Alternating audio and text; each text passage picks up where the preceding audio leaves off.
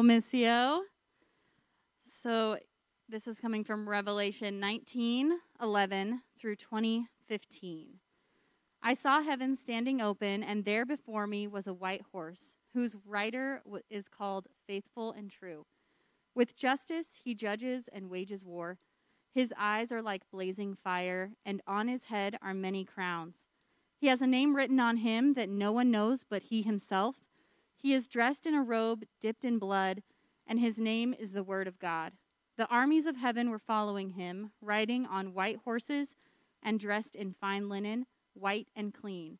Coming out of his mouth is a sharp sword with which to strike down the nations. He will rule them with an iron scepter. He treads the winepress of the fury of the wrath of God Almighty. On his robe and on his thigh he has this name written, King of Kings and Lord of Lords.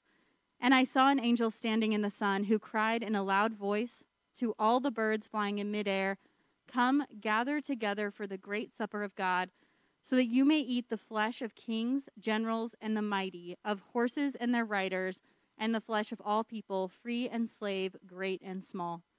Then I saw the beast and the kings of the earth, and their armies gathered together to wage war against the rider on the horse and his army.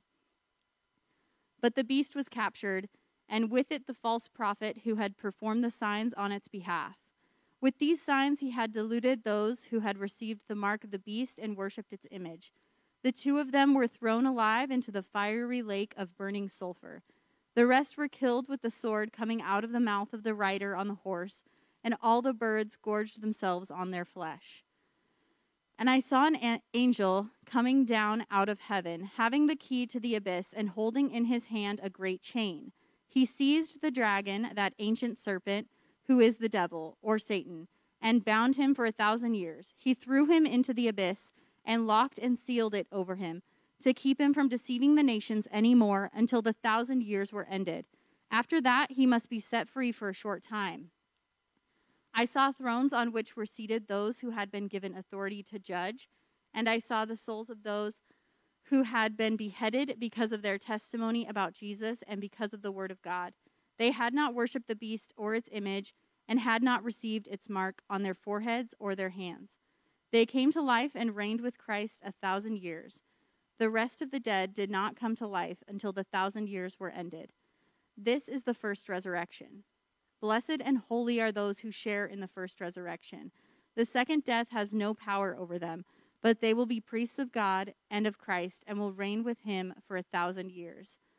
When the 1,000 years are over, Satan will be released from his prison and will go out to deceive the nations in the four corners of the earth, Gog and Magog, and to gather them for battle. In number they are like the sand on the seashore. They marched across the breadth of the earth and surrounded the camp of God's people, the city he loves. But fire came down from heaven and devoured them. And the devil who deceived them was thrown into the lake of burning sulfur, where the beast and the false prophet have been thrown. They will be tormented day and night forever and ever. Then I saw a great white throne and him who was seated on it. The earth and the heavens fled from his presence, and there was no place for them. And I saw the dead, great and small, standing before the throne. The books were opened. Another book was opened, which is the book of life. The dead were judged according to what they had done, as recorded in the books. The sea gave up the dead that were in it. The death and Hades gave up the dead that were in them, and each person was judged according to what they had done. Then death and Hades were thrown into the lake of fire. The lake of fire is in the second death. Anyone whose name was not found written in the book of life was thrown into the lake of fire. Thank you. Welcome, everybody. My name is Johnny Morrison. I'm also one of the pastors here. And as you can tell, we are in the book of Revelation. And as Heather mentioned, we are like right at the end of it. So depending on how you're feeling about the book of Revelation, that's really good news, or maybe sad. I don't know. Maybe you really liked it. You like all the spooky images. I've talked about this before, but just as a refresher, there is a concept in psychology referred to as the rule of complementarity. Now, it is not the same concept that pops up in theological circles. It's something very different. And generally, what the rule of complementarity means is that we respond to one another in like manner to the way we are treated. So, for example, if I am nice to you, most likely you will respond to me complimentary, in kind. You will be nice like I am nice. If I wave to you, there's a good chance that you wave back to me. But on the same hand, if I am rude to you, there is a good chance that that sparks in you a complimentary rude response. That if I say something off, it will jar you into a rude response to me. That we tend to match one another. We tend to mirror one another. Our actions, our response, our engagement with one another tends to be complementary. It tends to be in kind. That's why it's a rule. But we can, when we want to, break the rule of complementarity and do something that is a non-complementarian action. So if you're nice to me, I can respond by being rude. It's not what we expect in the response, and so a rude gesture to something that is very nice feels particularly jarring. Like if I give you a gift and your response to me is rude or abrasive or aggressive, it feels more jarring than if it was like measured in kind, like if I had been rude and you had been rude in return. A non-complementarian action feels startling. If I'm rude to you and you are nice to me, that's a non-complementarian gesture that feels startling. Because in both instances, whether I am nice to you and you're rude to me, or I am rude to you and you're nice to me, in both of those instances, there is something unexpected about the response. You've probably experienced this in your real life if you're like fighting with your significant other, and then all of a sudden, in the middle of the fight, the significant other kind of realizes what's going on, and they calm down, they lower the pressure, and they apologize to you. And if you've been like ramped and somebody's like, oh my gosh, I'm so sorry, it like steals whatever fire you had within you because you're responded to in this way that it's like, what? It's almost upsetting when someone responds to you nicely and you're mad. Like, what do you do? No, hit me because I want to fight you. Right? There's something so startling about that kind of response. Or maybe you've come home expecting to like have a pleasant experience. Like you came home with presents or flowers, and what you're met with is like someone's anxiety or someone's frustration. Like that also can be a startling encounter because you have an expectation of what that moment is going to be like. Sometimes complementarian or non-complementary gestures can just be bold in a moment. This last week, we were celebrating my birthday, and friends of ours were at lunch. We're eating lunch, having a really lovely time. It's like a light, fun event, and an old woman walks by our table. She says, have fun, kids. That's it. That's all she says. And then the waitress comes out to us and is like, hey, that woman just paid for your meal. And you're like just having, that's exactly right. You're having this like lovely moment, and then someone responds to you in a way that is unexpected. And it feels like a gift, and it shifts like this pressure of a space. All of something that was fun and light and exciting now feels almost like there's something else happening in that moment when someone gives you such an unexpected gift. There's something startling, almost, something jarring when someone responds to us in an unexpected way. When it does not seem to meet the moment or fit the conversation. When someone gives and we have been taking, there is something unexpected. And unexpected gifts, unexpected responses are beautiful and they are good, but they can also be really startling and deeply disarming. As we mentioned, we are in a series in the book of Revelation, coming right to the end of the book. And I think in many ways, the book of Revelation is an expose of God's unexpected responses to his people.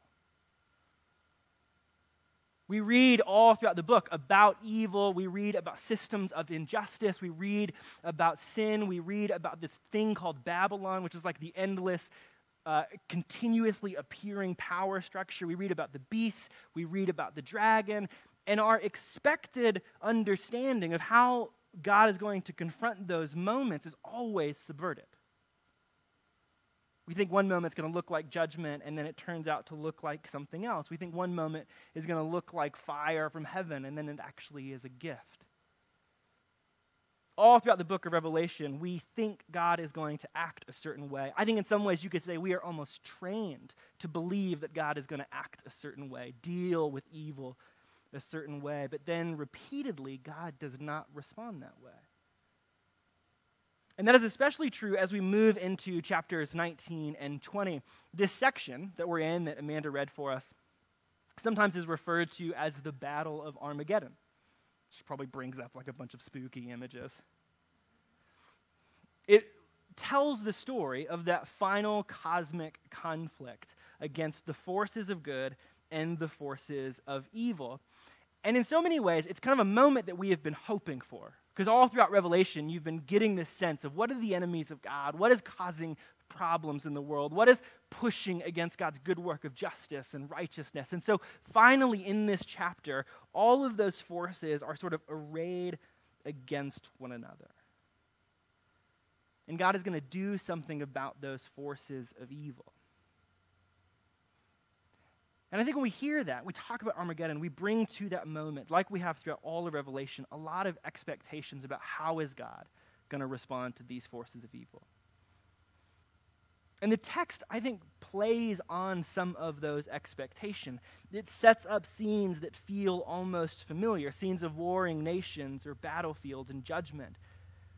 But like so often throughout the book of Revelation, as soon as we think we know how a moment is going to go, it does not go that way.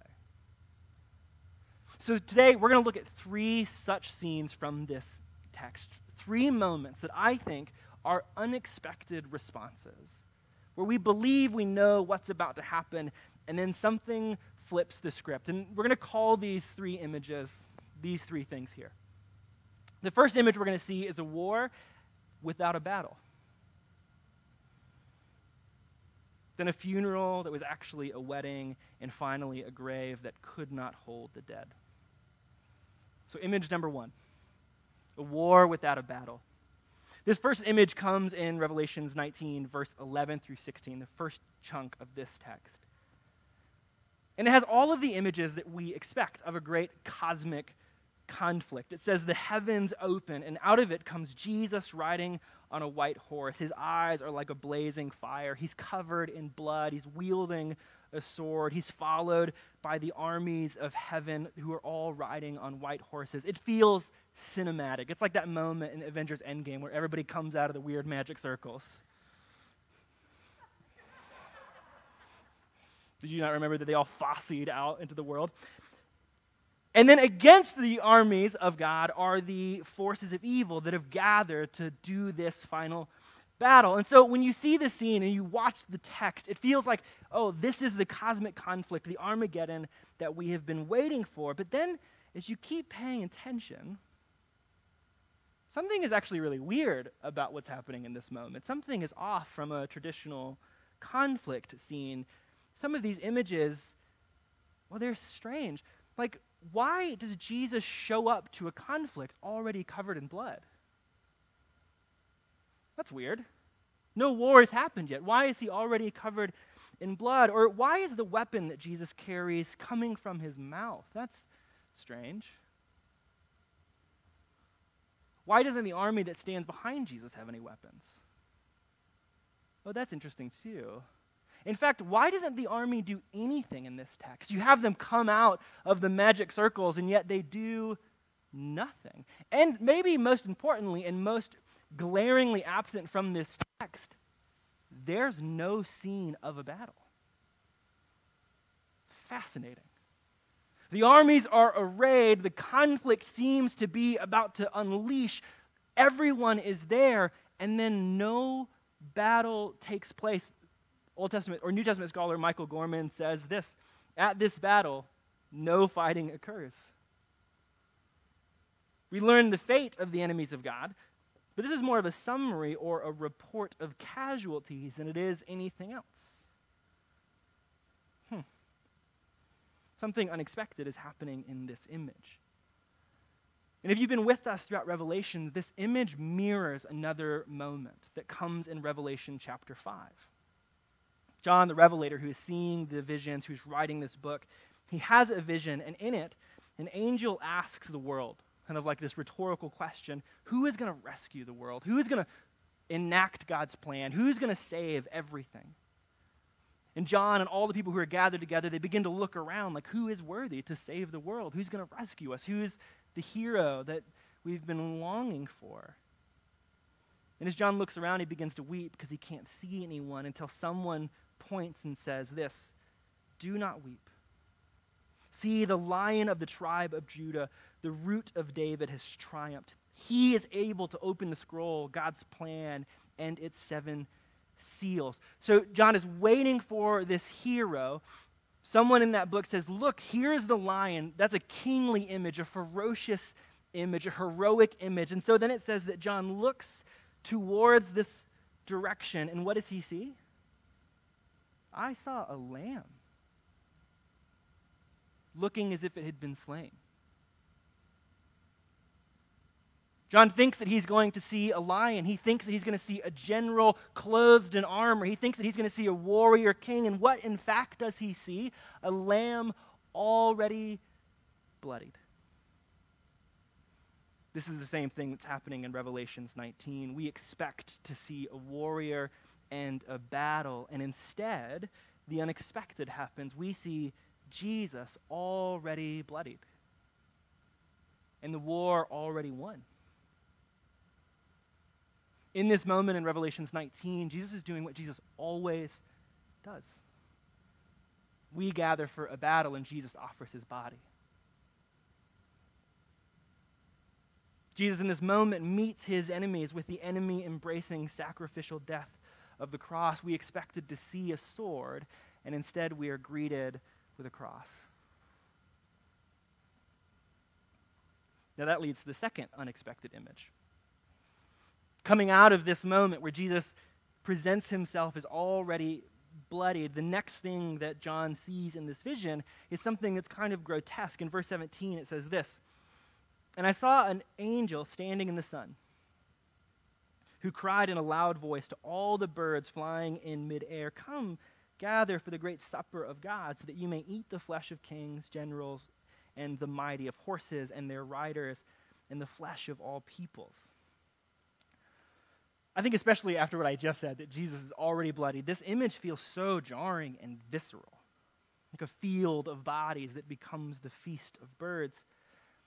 But it is actually especially jarring because just a few verses earlier, another meal is had. In chapter 19, verse 7 through 9, we learn about the wedding feast of the Lamb that happens in the wreckage of Babylon. It says this, "For the wedding of the Lamb is come, and his bride has made herself ready. Blessed are those who are invited to the wedding supper of the Lamb." It's interesting that these two images come so close to one another. Babylon has just been destroyed, and it says that there's this wedding feast that begins to take place, and all of a sudden, as you're like in the wedding imagery, that's verses before this, like you'd be seeing the wedding, all of a sudden it's like if you were in a movie and it began to transform into something gorish and grotesque.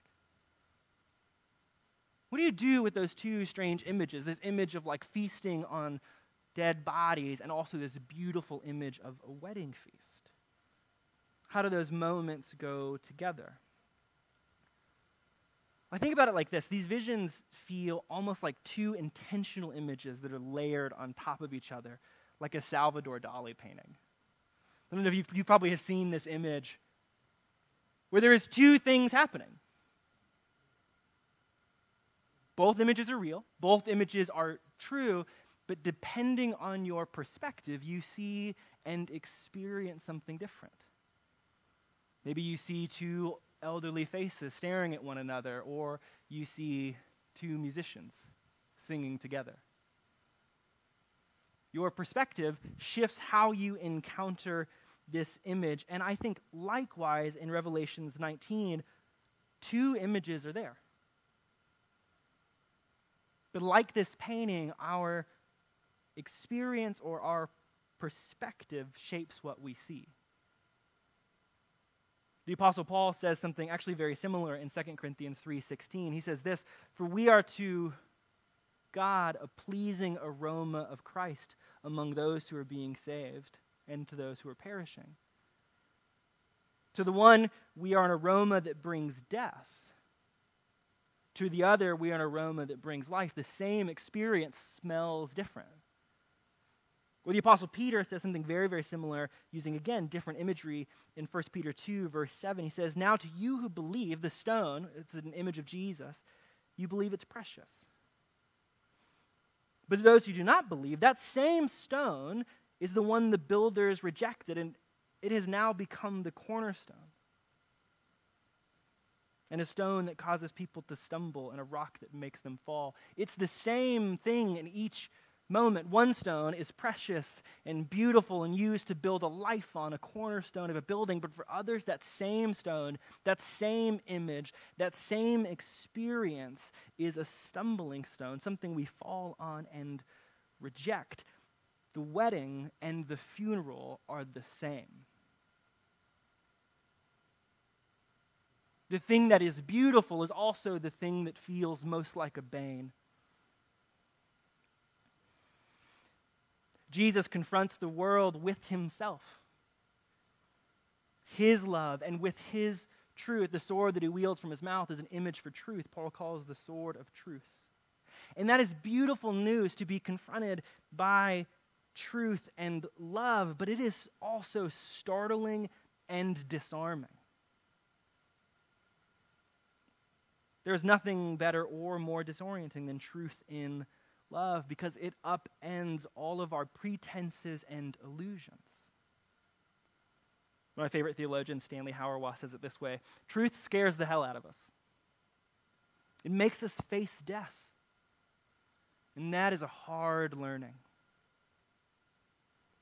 But only in the person of Christ are we encountered by the one who can unmask our illusions without utterly destroying us." In this text, Jesus on the white horse is the one that is named faithful and true. And so Jesus confronts the world with what? Faithfulness and truth. And the tricky thing about that is we have to decide what to do with it. Throughout Revelations, I've repeatedly told the story of the prodigal son, the parable of the prodigal son, through Luke 15. It's my favorite parable in the whole Bible. It's probably my favorite story in the Bible. And as just a recap, in the story, there's this good father who has two sons, and the younger son comes to the father, demands his inheritance, and then leaves the father and goes and spends it however he wants to. But then one day, the younger son wakes up and is like, "Oh, the world that I've purchased for myself is not kind." And so, experiencing kind of the judgment of his own decisions, the younger son is like, "I should return to my father," which he does. And it's a beautiful moment. The father welcomes him and receives him, and they sacrifice a lamb and throw a huge party and begin to celebrate. But there is another brother in that parable, sometimes gets forgotten. It's the older brother. And in the story, the younger brother returns, they begin to throw a party, and the older brother is in the fields. And he hears from a distance that there is a party happening, begins to go towards the house, and refuses to enter, which I think is so fascinating. What an interesting thing for Jesus to say. He refuses to enter the party. So instead, he sends a servant to investigate. And when the servant learns that they're celebrating the return of the younger brother, the older brother is enraged by it. That's what the text says. So the father leaves the house, leaves the party, and goes to the older brother and entreats him to come back into the party.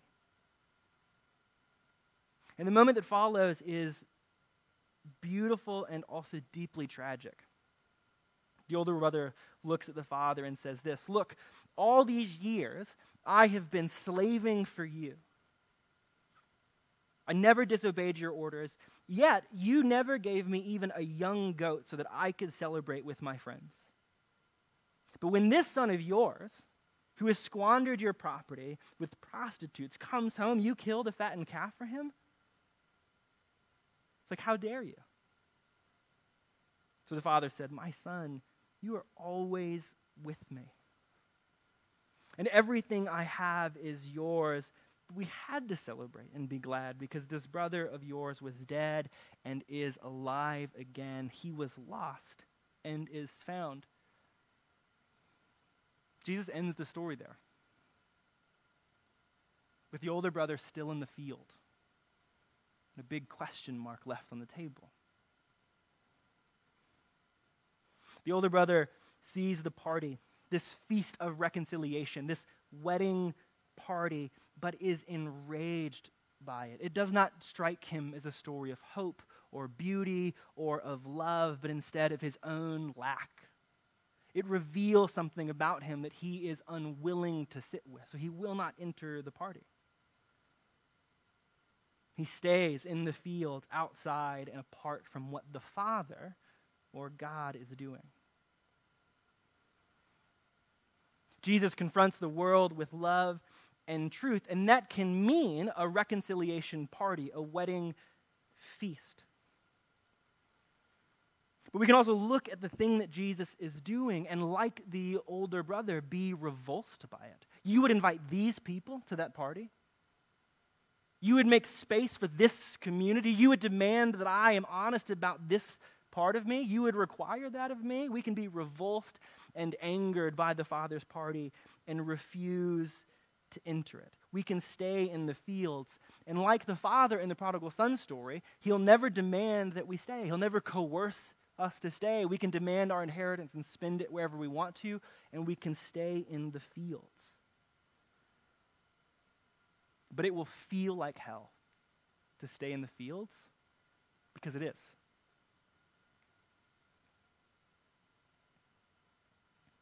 In chapter 19, the image is more intense than the story of the prodigal son. It's not a field that the father chases his son into, but instead it's this image of a lake of fire.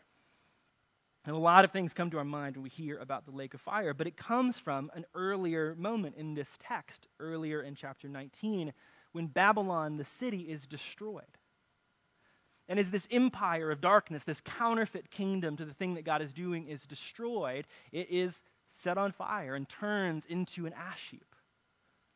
Earlier in chapter 19, it talks about the smoke that rises from Babylon.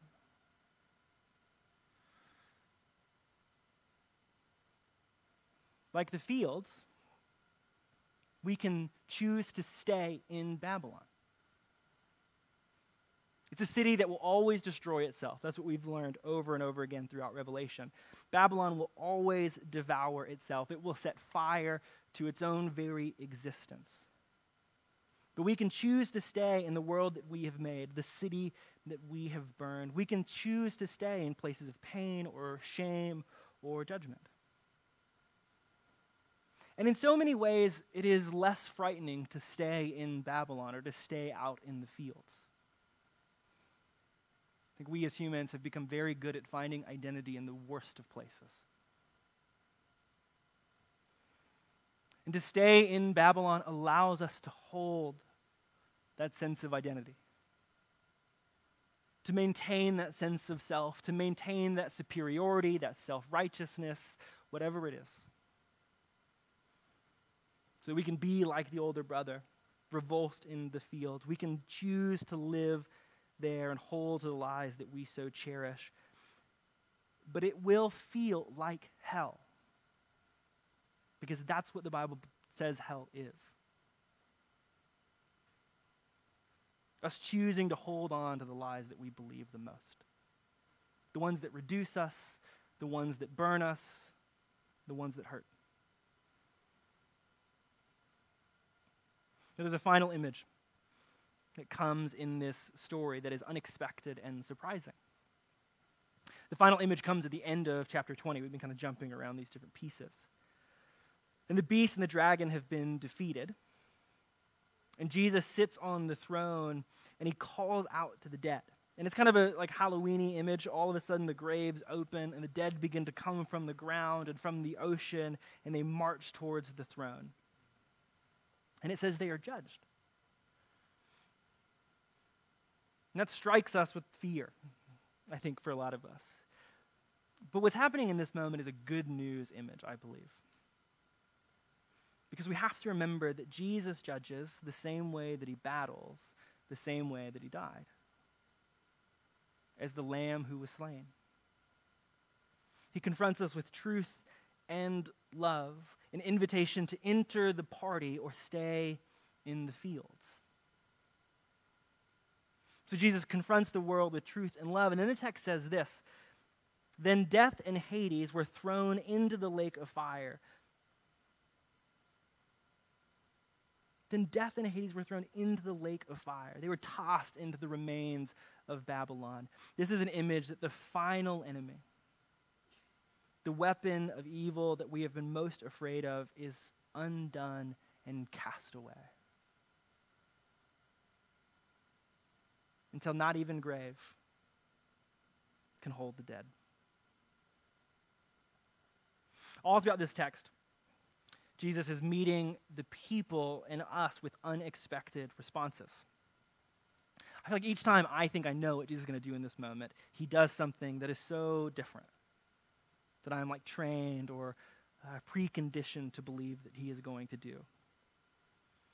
I show up thinking there's going to be a war, but there isn't even a battle. I'm looking for a funeral, and it's transformed into a wedding. At every moment, something unexpected happens throughout the book of Revelation and in this text. And this is good news for all of us as we read the book, as we think about our own life, but it is not just good news about what is to come, it is also news that shapes the existence of our life here. Right in the middle of this passage of 19 and 20, there's this moment where we talk about a 1,000-year period of time. And I believe that 1,000 years is a symbolic number. John's been using symbol and symbolic numbers throughout the book of Revelation. I don't know why he would get so literal in this moment. And in this 1,000 years, it shows Jesus reigning and the dead reigning with him. And it is a picture, I think, of our time here and now. The world in which we live right in this moment. In this image, Jesus is reigning, and the kingdom is arriving.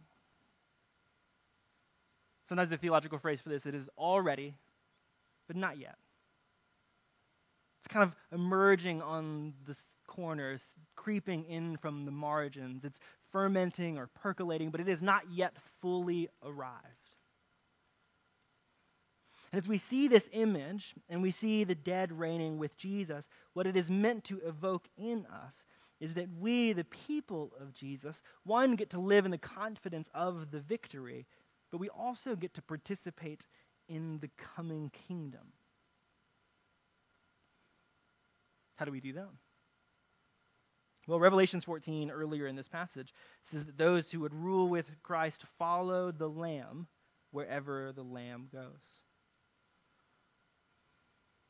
What do we see the Lamb do? Meet the world with unexpected truth and love. And so we likewise are invited to meet the world with truth and love. To live an unexpected life that unmasks our own and the world's illusions and pretenses. We are invited to show the party to everyone who lives in the field.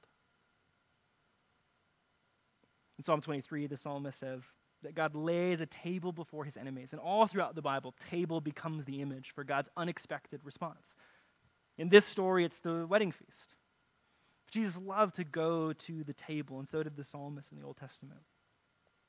And it's such a strange and startling image that there's like an army arrayed before you, and the thing that you would do is like have some crumpets.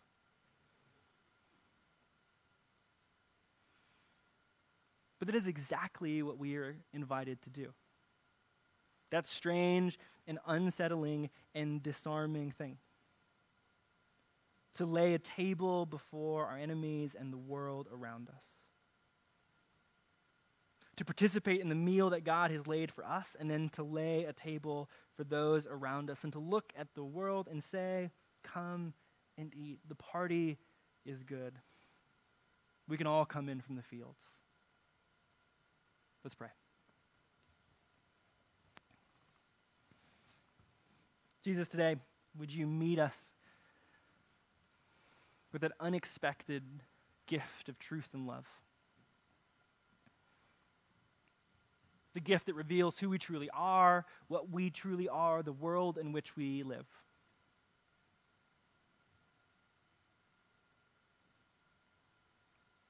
God, would you meet us with unexpected grace so that we could see the table that you lay before us and know that the party you throw, the wedding feast of the Lamb, oh, it is really good. And we all invited to come. So Jesus, today, help us to join your party. In your name we pray.